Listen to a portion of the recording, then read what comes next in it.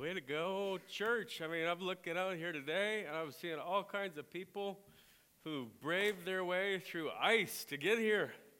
This is amazing. What a crew we have here today. I was thinking back, the first time I ever preached at Centennial was, I think, 1998 as a guest preacher, and I was just in my mid-20s, and the pastor was Reverend Jack Cook back then, but came over for a Sunday night to preach, and I preached a sermon out of Acts 9 called The Garments Dorcas Made. And I was preaching the whole time, and every time I'd say Dorcas, all these kids kept laughing. Like, what in the world is going on? Just sitting over here laughing. And there must be some kind of inside joke. Well, after church, I found out that there was a young lady who was in a youth group named Tabitha Welch. And Tabitha in Acts 9 is Dorcas, and they're the same person. And so we got a kick out of that. Well, Tabitha went on to Bible college, and she married a preacher, and now they are going to the mission field of Japan. I'd like to introduce them this morning, the Burgetts. Would you stand? It's not the Welches, it's the Burgetts. And it's neat to see them today. And we're so glad that they're here. And Tabitha is Nick Welch's cousin. And if you look at them side by side, you would never believe that they are cousins. Because Nick is like 6'9", in my books, anyways. Anybody who's taller than me is 6 foot, and he's like 6'9" or 6'10". But he and Tabitha are cousins. It's great to have them today, and we're so glad to see them again. Our Christmas offering is the next 2 Sundays, and we had some really good plans for the Christmas offering of what we were going to do, and then God changed our plans. So here's how the plans have changed. Our friend in India, Brother Justice Benwell, down in Tamil Nadu, my wife and I and Autumn are going to see him on January 3rd and to speak at a graduation over there. This past week, Justice has received a gift from God, I believe. There is a school down the road from their main ministry and their main school that is for sale.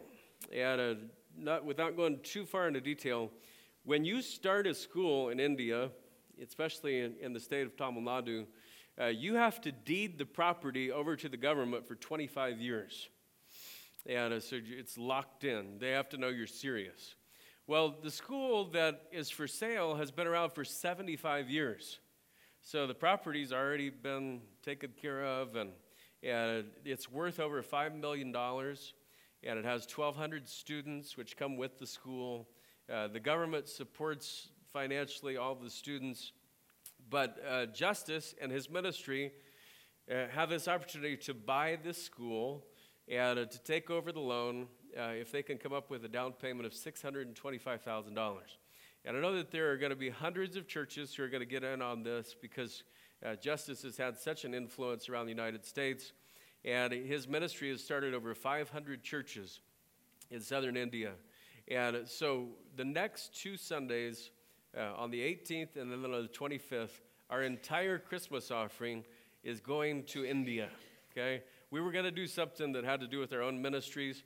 And God said, no, we're going to send it to India. So that's what's going to happen. So some of you have already started to give on this. A life group handed me an envelope this morning where they've already sacrificially given. And I'm going to ask the rest of you just to pray what God will allow you to do. And even if it means backing off of a Christmas present for your husband or your wife or your kids, I mean, especially your kids, it wouldn't hurt them a bit. And to be able to give more to this, this really is an eternal investment. I'll tell you why. In the last 5 years, this school, which started as a Christian school, has become a Hindu school. And so 1,200 students and 61 teachers come every day, and they study, and they have to hear an hour of this Hindu religion. If Justice purchases the school, the moment that he signs the property and signs the bill of sale and everything, he can start teaching 1 hour of Bible every day and cancel out the rest of it. It can't be taught anymore. And it's a huge opportunity. And it really affects just thousands of lives, really, when you look in the long term if the Lord tarries is coming. And so I want you to really be praying about what the Lord will allow you to do, and that's the next 2 Sundays, okay? Let's get into the Word of God this morning, and we are back in our series, Call His Name Jesus, and we're going to go over to Luke chapter 1 once again this morning. Luke chapter 1. Yeah, the winter weather has certainly started coming in on us, and as I said, I do appreciate your faithfulness, and I appreciate our crew of guys who have tried their best to keep parking lots scraped and sidewalks slick-free, and I really do appreciate those fellas and what they do. Christmas Sunday is 2 weeks out, and we have a very special service planned that morning, one service at 11 o'clock. I hope you'll bring your family and your friends to worship the Savior that day and really focus in that morning on who Jesus is and what He's done. Last Sunday, we started our series, Call His Name Jesus, with a message entitled, What's in a Name? And today, in Luke chapter 1, we're going to be in a familiar Christmas passage that I hope you'll look at with new eyes, because there are some things in these verses that apply to all of us in our various walks of life. If you're physically able, would you stand? We're in Luke chapter 1, and we'll start verse number 35 this morning. We'll go through verse number 47. And the angel answered and said unto her, The Holy Ghost shall come upon thee, and the power of the highest shall overshadow thee. Therefore also that holy thing which shall be born of thee shall be called the Son of God. And behold, thy cousin Elizabeth, she hath also conceived a son in her old age. And this is the 6th month with her who was called barren. For with God nothing shall be impossible. And Mary said, Behold the handmaid of the Lord, be it unto me according to thy word. And the angel departed from her. And Mary arose in those days and went into the hill country with haste into a city of Judah, and entered into the house of Zacharias and saluted Elizabeth. And it came to pass that when Elizabeth heard the salutation of Mary, the babe leaped in her womb, and Elizabeth was filled with the Holy Ghost. And she spake out with a loud voice and said, Blessed art thou among women, and blessed is the fruit of thy womb. And whence is this to me that the mother of my Lord should come to me?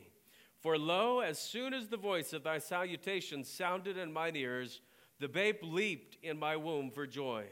And blessed is she that believed, for there shall be a performance of those things which were told her from the Lord.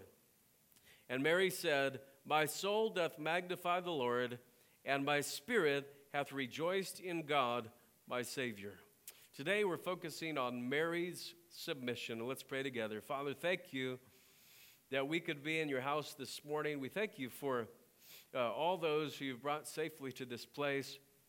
And we pray that you'd be with the Spanish ministry that's taking place right now, and be with Brother Bill as he's speaking over there, and young Arturo as he's translating. I pray that you'd be with Kids Start and Kids Life, and all those who are volunteering and serving in the nursery this morning. And I just thank you for your goodness upon us. And we thank you most of all for the gift of Jesus Christ. And as we talk this morning about who you are once again, I pray that you would help us to focus on your love. We ask it in Jesus' name. Amen. Thank you. You may be seated.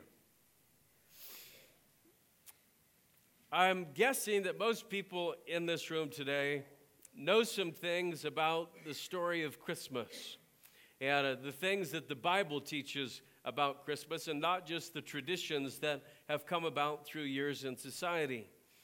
One of the things that sometimes gets twisted is what Mary's role had been in the birth of Christ. And we know from Scripture that Mary was a godly young lady, and she was called upon to be the mother of the Lord Jesus Christ. Mary was a human being just like any of us. And that's why we have to marvel at her submission, because she not only accepted the direction that God delivered to her through the angel, but she also rejoiced in the great possibilities that God had arranged for her life. Out of all the time periods in the world, in history, this is the time period God chose to send his son. And it's remarkable when you look at the way that God worked in human history, in Western civilization, to bring forth Jesus Christ during the peaceful reign, the Pax Romana of Caesar Augustus. And what a remarkable time in history this was for Jesus to be born. Out of all the places in the world for Jesus to be born, for him to be born in the little village that had been prophesied, the city of David, Bethlehem Ephratah, from Micah chapter 5 and verse number 2, even though his mother Mary was from Nazareth, and his father Joseph was from Nazareth, and yet he would be born in Bethlehem. And out of all the Jewish girls, many of these Jewish girls who had grown up in devout homes, even though the Jewish nation as a whole had not heard from a prophet for the last 400 years. They hadn't heard a word from God for 400 years as a nation. And out of all the Jewish girls that could have been chosen, Mary was chosen to be the instrument for a special task. And today I want to key in on the manner in which she accepted this news. And so let's start with Mary's response to the news in verse number 38. And there are 4 parts to the message today that I hope you'll follow along with us. There's an application for each one that we really want you to get. And the notes are provided in your bulletin. And so here we go as we begin. We see this first. God, I am your servant. Let's read again what Mary says in verse 38. And Mary said, "Behold, the handmaid of the Lord." Behold, the handmaid of the Lord, which is another way of saying, God, I am your servant. God, I am here to do whatever you call me to do. As Paul, the apostle, wrote to the first century church at Philippi, he asked them some very interesting things. He said, would you please all get along with each other? And in fact, in Philippians, the book of Philippians, he calls out these 2 women who had been scuffling with each other and said, Eodias and Syntyche, would you 2 just get along already? I'm kind of paraphrasing what he said. But he wanted people to get along. And he said, I want you to be united in purpose. And I want you to value others as better than yourselves. But here's what's amazing is that he based these instructions on Jesus himself. And in Philippians 2:5, he said, let this mind be in you, which was also in Christ Jesus. And what was the mind of Christ Jesus? Well, verse 7 goes on to explain that he took upon him the form of a servant. He took upon him the form of a servant, and he was made in the likeness of men. And I find it so interesting that Mary, who modeled the same attitude that Jesus had, the form of a servant, was going to have a son, Jesus, who would also become her Savior. And think of the transition that happened during Mary's lifetime. Before Jesus is born, she hears this news that he will be the Messiah, he'll be the highest. And then he's born, and the angels beckon the shepherds to come.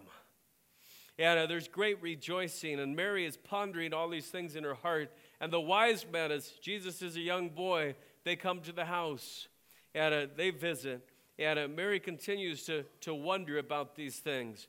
And as Jesus gets to be 12 years old, and he's in the temple teaching the doctors and the lawyers, you think about how her life began to develop as Jesus goes into his teenage years. The only teenager ever not to want to have been locked up by his parents for an extended period of time, right? All other teens, their parents have whispered at least once to each other, can we just lock them up, all right? And some of you innocent, wholesome, wonderful teenagers who think your parents have never said that, when you get to heaven, you're going to find out that they did indeed whisper that once when you weren't looking. Okay, so just to let you know, there's no perfect teenagers except Jesus. But Jesus goes through this, and he becomes a carpenter in Nazareth. And when he's 30 years old, he goes to attend a wedding of some friends in Cana. And here's Mary there, and they run out of wine for the event, and she says, go talk to my son and do whatever he tells you to do. And Jesus said, woman, my hour is not come. What are you doing?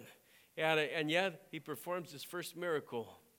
And then he goes around the countryside. He owns nothing. His pillow is a stone. He calls disciples to follow him. He goes into villages and he heals the sick and he changes lives. And Mary's hearing about all of this. And then at the age of 33, he's crucified on a wooden cross. And she stands at the foot of the cross weeping. And he looks down from the cross, and one of the last things he ever does is he beckons his disciple John to take care of his mother. And you see the transition of her life as she has this son who one day she calls my Lord and my God. And so there's a tremendous amount of faith involved in her life and a tremendous amount of submission in her life as she speaks these words, behold, the handmaid of the Lord. That's such a phrase. Mary recognized that God is the ultimate authority, and she's willing to accept her place in his big picture. And she was ready to accept the role that she had been assigned for, that she had been made for.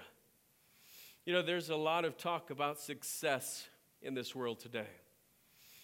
And most of the time, the picture of success is when you feel like you've arrived, when you've made it where you wanted to go, when you've gotten to the title or the level of leadership, or when you get to be in charge, or whatever it is that you define success as in your life. But think of this.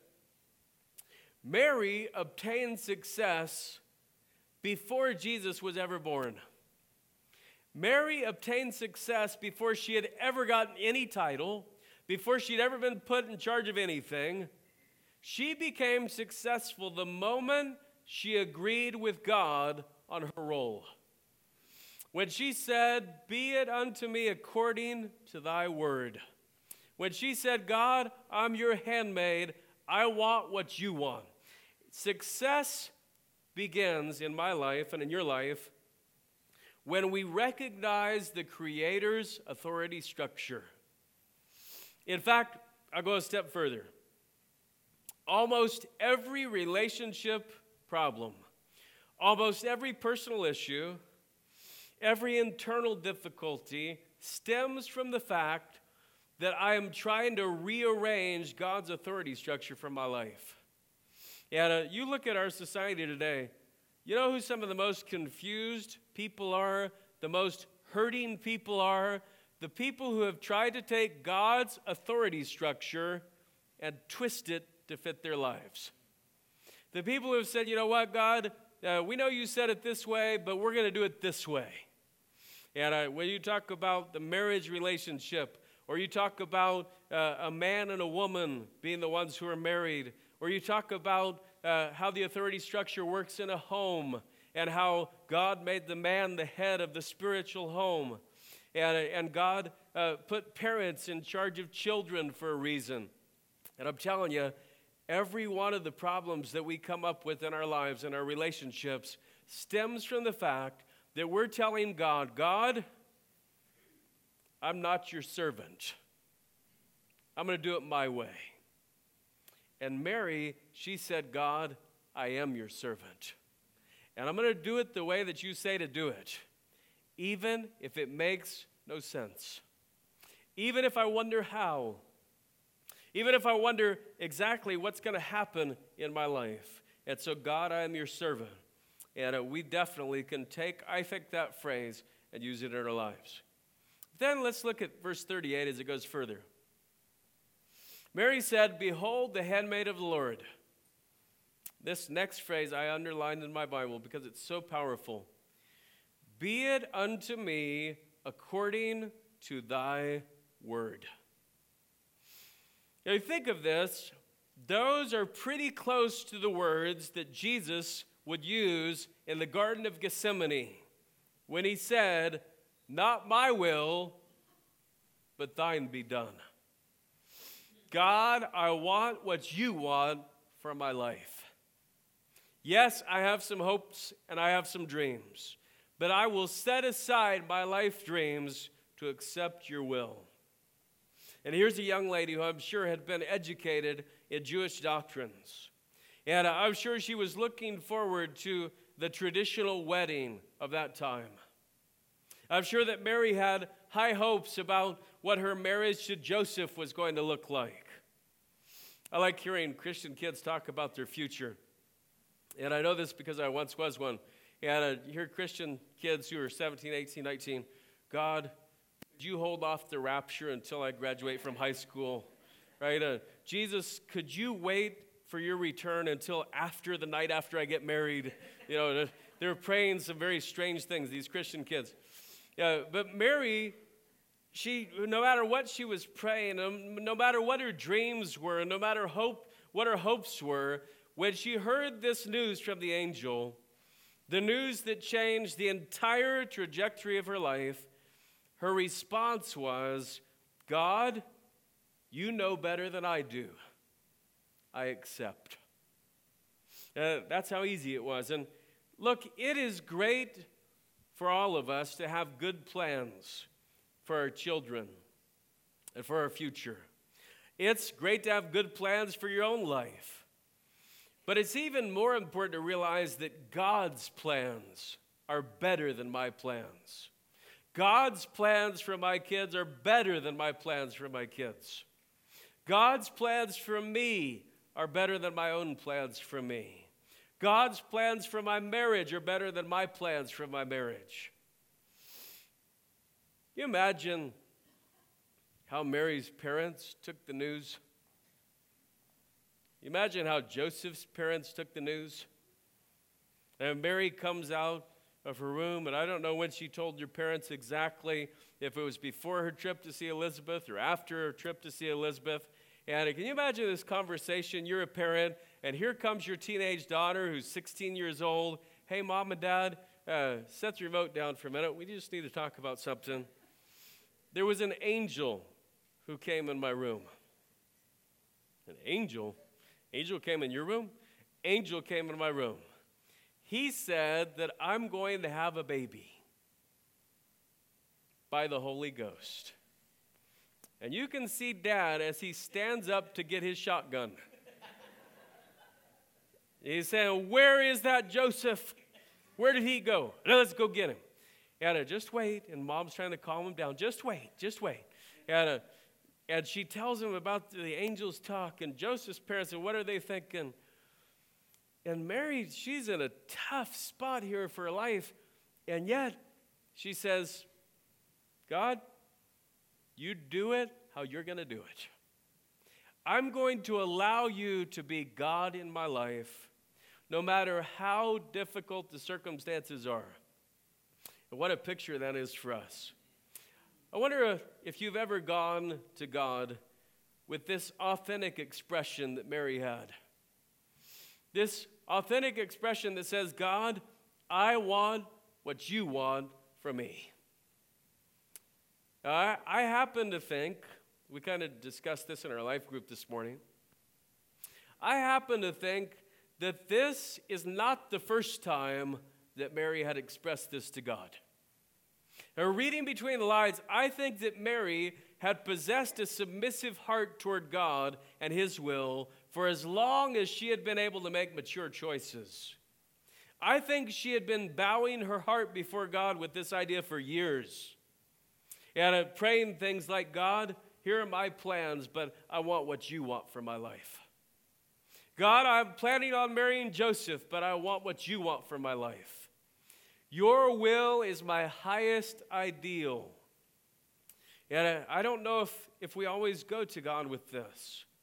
And sometimes maybe we do. God, I'm thinking of taking a new job, but I want your will for my life. God, we're thinking about making a move, but we want your will for our lives. And this is the highest consideration you could possibly have, which is to say to God, show me your will.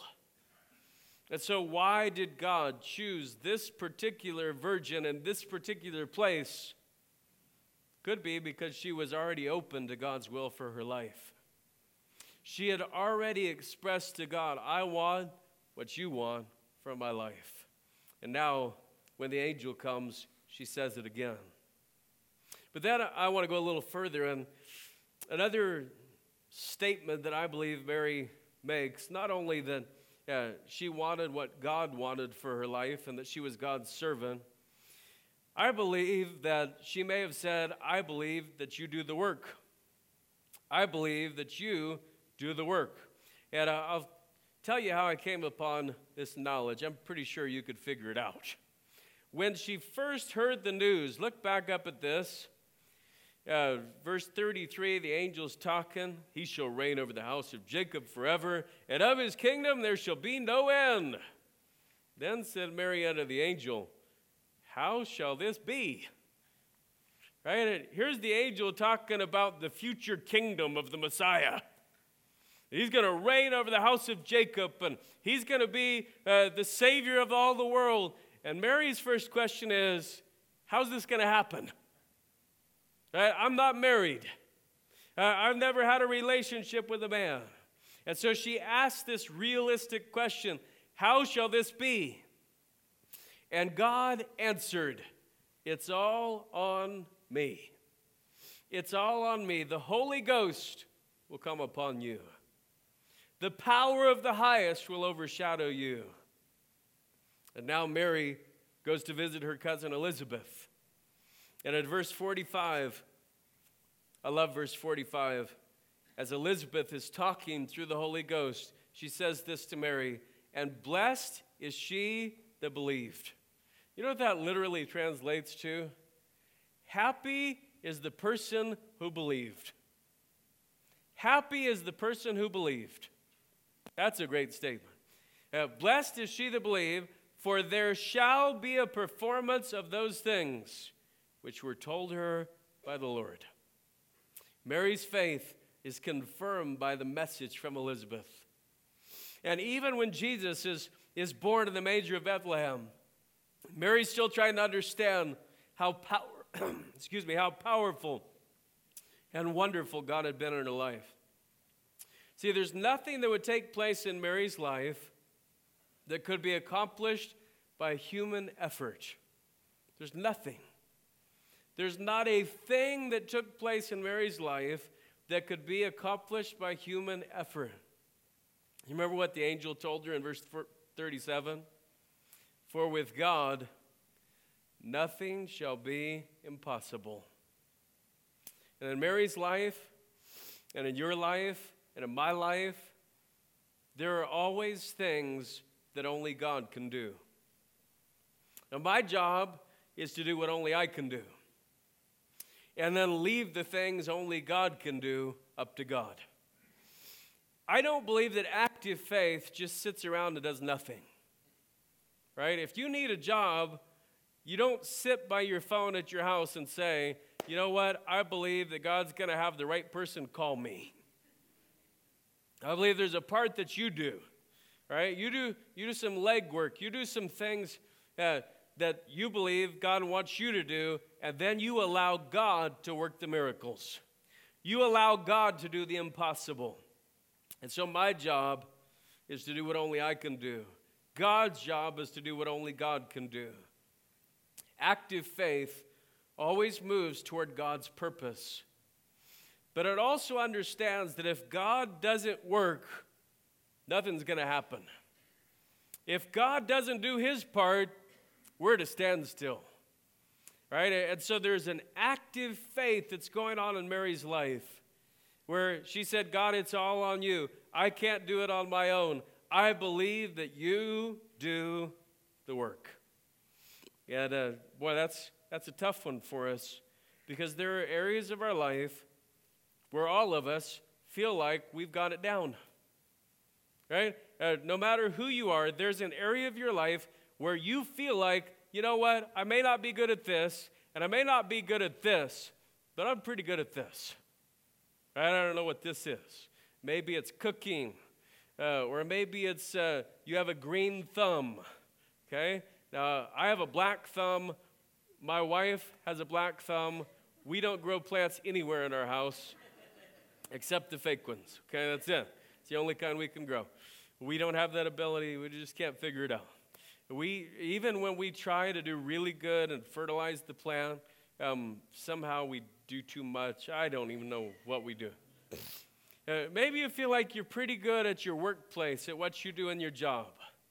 Or your experience has given you some things in your life that you've developed that you're pretty good at. But I'm telling you this, even in the area of your greatest strength, you need active faith in God.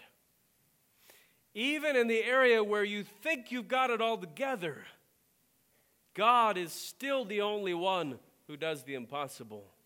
And we have to come before Him and say, God, I believe that you do the work. And so it's pretty simple so far, right? God, I am your servant. God, I want what you want for my life. God, I believe that you do the work. And then we go down to verse number 46. And Mary said, my soul doth magnify the Lord, and my spirit hath rejoiced in God my Savior. Fourth part of the message is this: my soul rejoices in who you are. My soul rejoices in who you are. And Mary continued. Look what she said in verse 48. For he hath regarded the low estate of his handmaiden. For behold, from henceforth all generations shall call me blessed. And that's such a statement there. It's a statement of humility. It's a statement where she says, every generation from here on out is going to look at me and say, wow, Mary was blessed. Wow, God really intervened in Mary's life. Nobody's going to look, biblically speaking, at Mary and say, you know what? Mary had it together. Mary had it all figured out. Now she says, there's a low estate of your handmaid. I'm just a servant. And everybody's going to look at me and say, she's blessed. For he, this is verse 49, for he that is mighty hath done to me great things, and holy is his name. Much more than being thankful for the great things in her life, Mary rejoiced in God her Savior as the giver of all gifts. Mary rejoiced in God as the giver of all gifts. She says, God, without you, there are no great things. Without God in her life, there's no good, there's no great. Without God in your life, there's no good and there's no great. He is the giver of gifts. And you know, it says later in the book of James that every good and every perfect gift cometh from above. And everything good in your life comes from God. Every wonderful thing that's happened to you, everything that someone would look at you and say, this person is blessed. You know why somebody would say that you're blessed? Because there's a blesser, right? If there's no blesser, there's no blessing. If there's no giver, there's no gift. It's all about the great God. In this season and in every season, my soul should dwell on the Creator instead of on the creation. Now, think of this because it's so hard for us in our culture. People in our culture and things in our culture and the thrills of our culture and sometimes the educational theories of our culture are inflated to these ideas where it's almost a religious thing, right? You know what one of the biggest religious things that people that would live and die for and act like it's a religion is in 2016? Climate change, right? Climate change. And I'm here to tell you, I'm not a meteorologist, but I walked outside this week and the climate changes all the time. I figured it out right away. But there are people who religiously have bought into the idea of man-made global warming, and if you don't believe in it, you're out of their lives. Right? They have made it a religious litmus test. The theory of evolution is another thing that's happened over the years. That people said, if you don't believe that we evolved, then you're just out of my life. Right? If you believe there's actually a God, you're out of my life. And there's these litmus tests that people have that they've made into a God. And you walk into the supermarket, and there's magazine covers of all these people who've been airbrushed to look fantastic. And people make them into their gods, and they follow them on Facebook and on Instagram so they can see when they post a new picture. And we make the people and the things and the theories of this earth into our gods instead of making God the creator our God. You say, well, how'd you come upon this knowledge? Well, I just read Romans 1. That's it. I just read Romans 1. So I want to go with you to Romans 1 to end a Christmas message today. Isn't that weird? I want you to see it because it's so unique and it attaches so well to how Mary responded. Romans chapter 1 tells us, through Paul, through the Holy Spirit, how we can know when our hearts have moved away from God.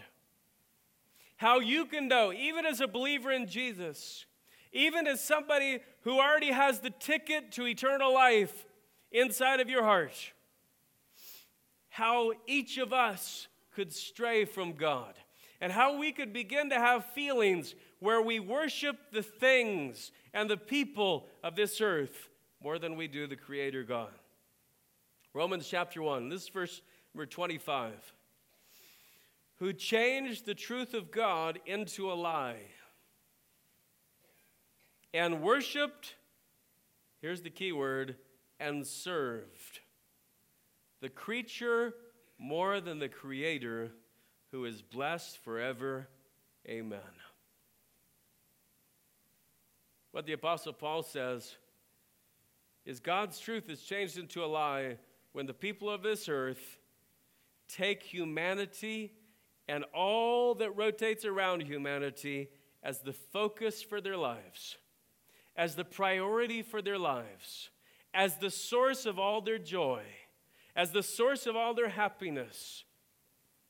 You say, well, we've never had that happen in our house. Yeah, you've never had a kid like mine who said, can't we just finish the Christmas story so we can open our presents? Dad, do we have to read all the way through verse 21 this year? Can't we just read through verse 16? There's presents to open. Yeah, I know that we get a chuckle out of that, but I just wonder how much truth there is to it.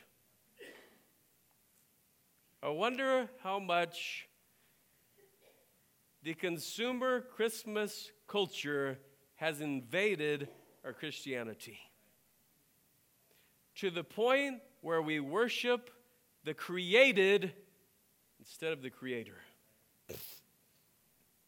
And I really have seriously thought about putting a paper in every box of presents this year that I do at our house, except for Sophie because she can't read and she wouldn't understand. But the rest of them, can you imagine when they open their present and say, a gift has been donated in your name to an orphanage in India. You say, that's brutal, that's rude. Maybe it'd give us a real world picture. Maybe we could possibly understand that we're just here for a little while.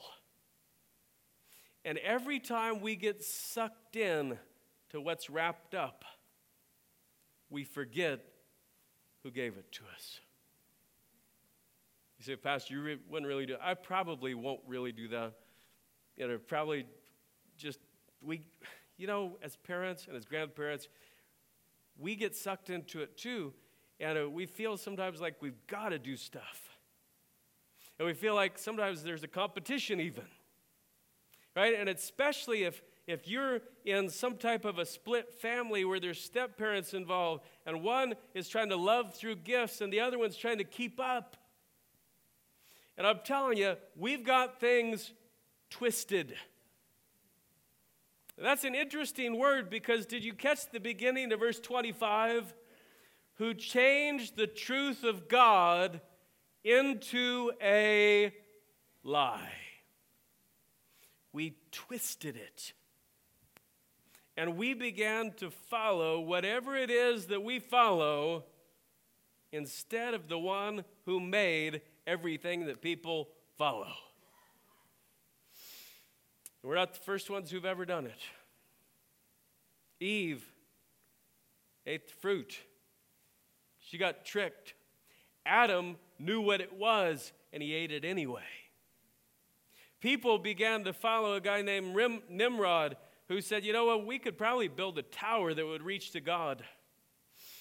And the greatest diversion from God in world history has been religion. Trying to turn people away from God to get stuck in all these doctrines and all these things and all these theories. And so Mary was focused on the identity of God. She's focused on the identity of the Messiah. She's focused on the identity of the Christ child more than she was focused on what the blessings would be in her own life. And we can easily see many people who fall in love with or get enamored with the things that accompany Christmas instead of the God behind it. And I fear that even those of us who have a Jesus is the reason for the season bumper sticker, or we have a sign on our wall that Jesus is the hope of the season, or whatever it is, we can even fall for this trap. It's not just an external problem, it's an internal issue. God, does my soul rejoice in who you are? Or am I more excited about what you've provided?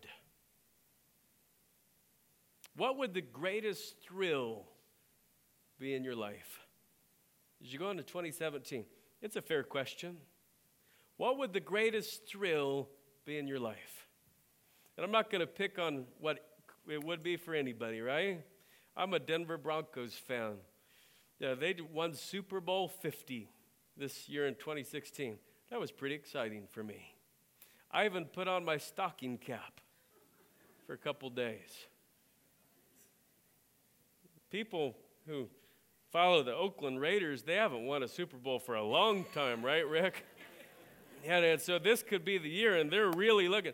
There's a thrill involved, right? The Cowboys are good again for once in a blue moon.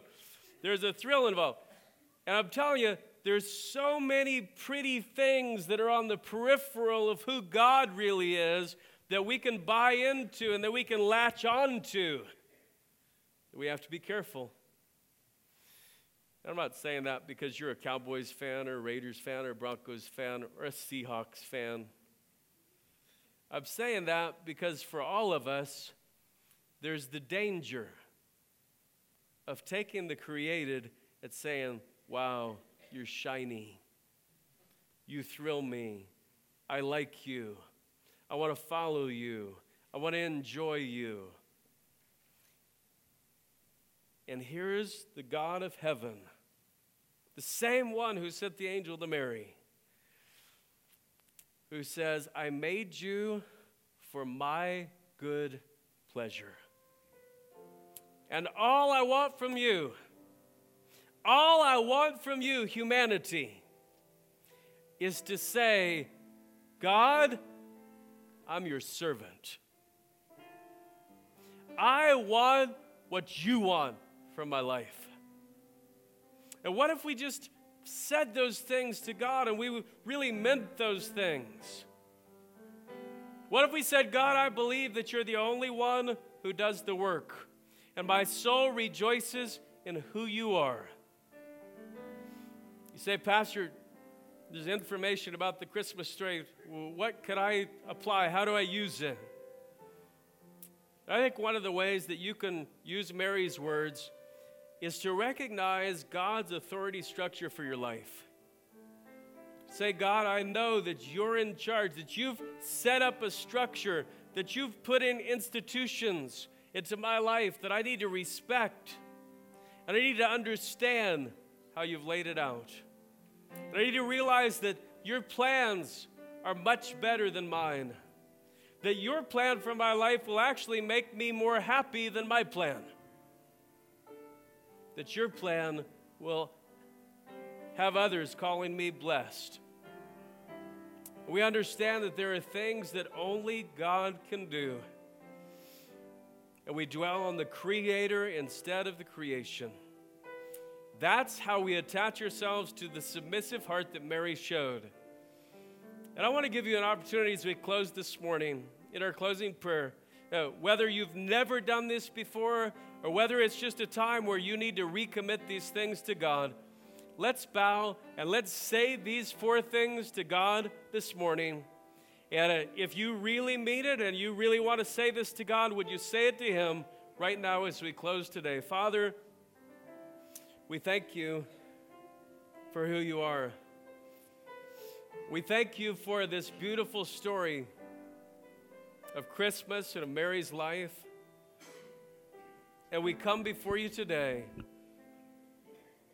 And Lord, I say to you, and others say to you right now in their hearts, God, I am your servant. I'm your servant. I know that you're my God. God, I want what you want from my life. I truly do. I want your will. I want your purpose. I want what you want for my life. And God, I believe that you do the work. The work of eternal life can only be done through you. I can't do any of it on my own. And God, I worship you today as the creator of heaven and earth. I worship you today as the giver of everything. And help me not to fall prey to worshiping the gifts. Help me not to fall prey to worshiping the things in my life that are part of the here and now, and part of this earth. And Lord, as many in this room have possibly prayed this prayer to you today, I pray that we would walk out of this place today changed because we have submissive hearts. Because we're willing to say, God, I really do want you to work your will in my life. I'm tired of trying to do it my own way. I need you. I need God with me. Emmanuel, God with us. We ask these things in your name. Amen.